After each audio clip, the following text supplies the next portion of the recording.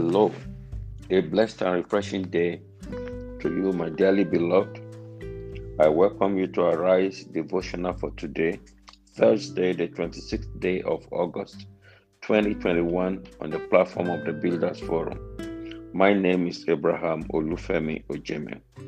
Today is the fourth day on our devotional series for this week with the topic Differentiating between tests and temptations in life. We have been exploring the test of the Lord in our past edition this week. We have defined test and its characteristics, and yesterday we looked at how to handle the testings of the Lord. We explored two particular provisions God has made for us to pass the test of life. They are endurance and the grace of God.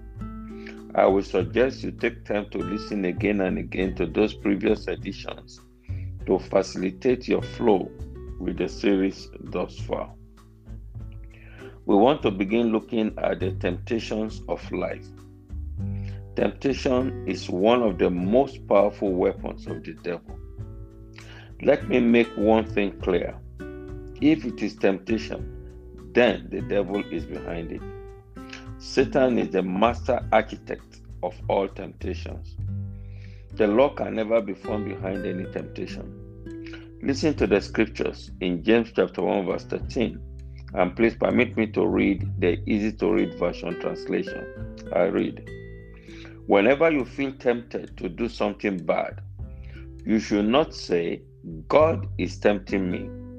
Evil cannot tempt God, and God himself does not tempt anyone." End of quote. So when it comes to temptation, rule out God. Listen to the affirmation of Elihu in Job chapter 34 verse 10.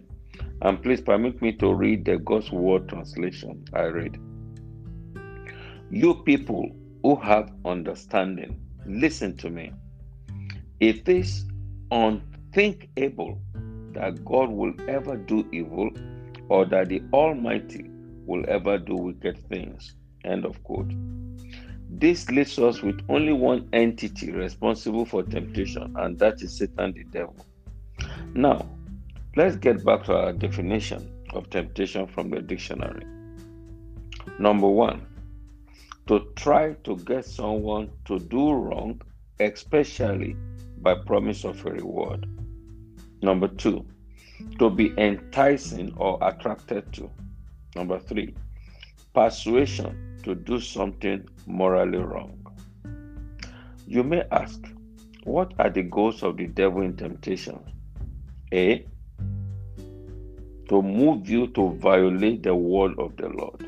B, promise you a reward. C, makes you to sin. So look out for those three intentions. You will see temptation. To avoid temptation, therefore, you must be well acquainted with the Word of God. Let's hear from King David in Psalms 119, verse 9 to 11. I read, "Wherewithal shall a young man cleanse his way? By taking heed thereto, according to thy word. With my whole heart have I sought thee. Oh, let me not wander from thy commandments. Thy word have I hid in my heart, that I may not sin against thee." End of quote. Yes, acquaintance with the word is the preservation against temptation. Never forget, the number one desire of the devil is to make you violate the word of the Lord. Also be careful of personal gains and ambitious reward in life. The spirit of covetousness is a satanic bait for temptation. Apostle James cautions us in James chapter 1, verse 13 to 15, and I read, "Let no man say when he is tempted, I am tempted of God. For God cannot be tempted with evil, neither tempt he any man. But every man is tempted when he is drawn away of his lust and enticed. Then when lust hath conceived, it bringeth forth sin, and sin, when it is finished, bringeth forth death. End of quote. Temptation is subtle and it is a process. Lust, sin, then destruction. Temptation takes advantage of the five senses of man: what you hear, see, taste, feel, and smell. Let the word of the Lord control those areas of your life. Also remember, the habitat of the five senses is the mind. So hearken to the counsel of King Solomon in Proverbs chapter 4 verse 23.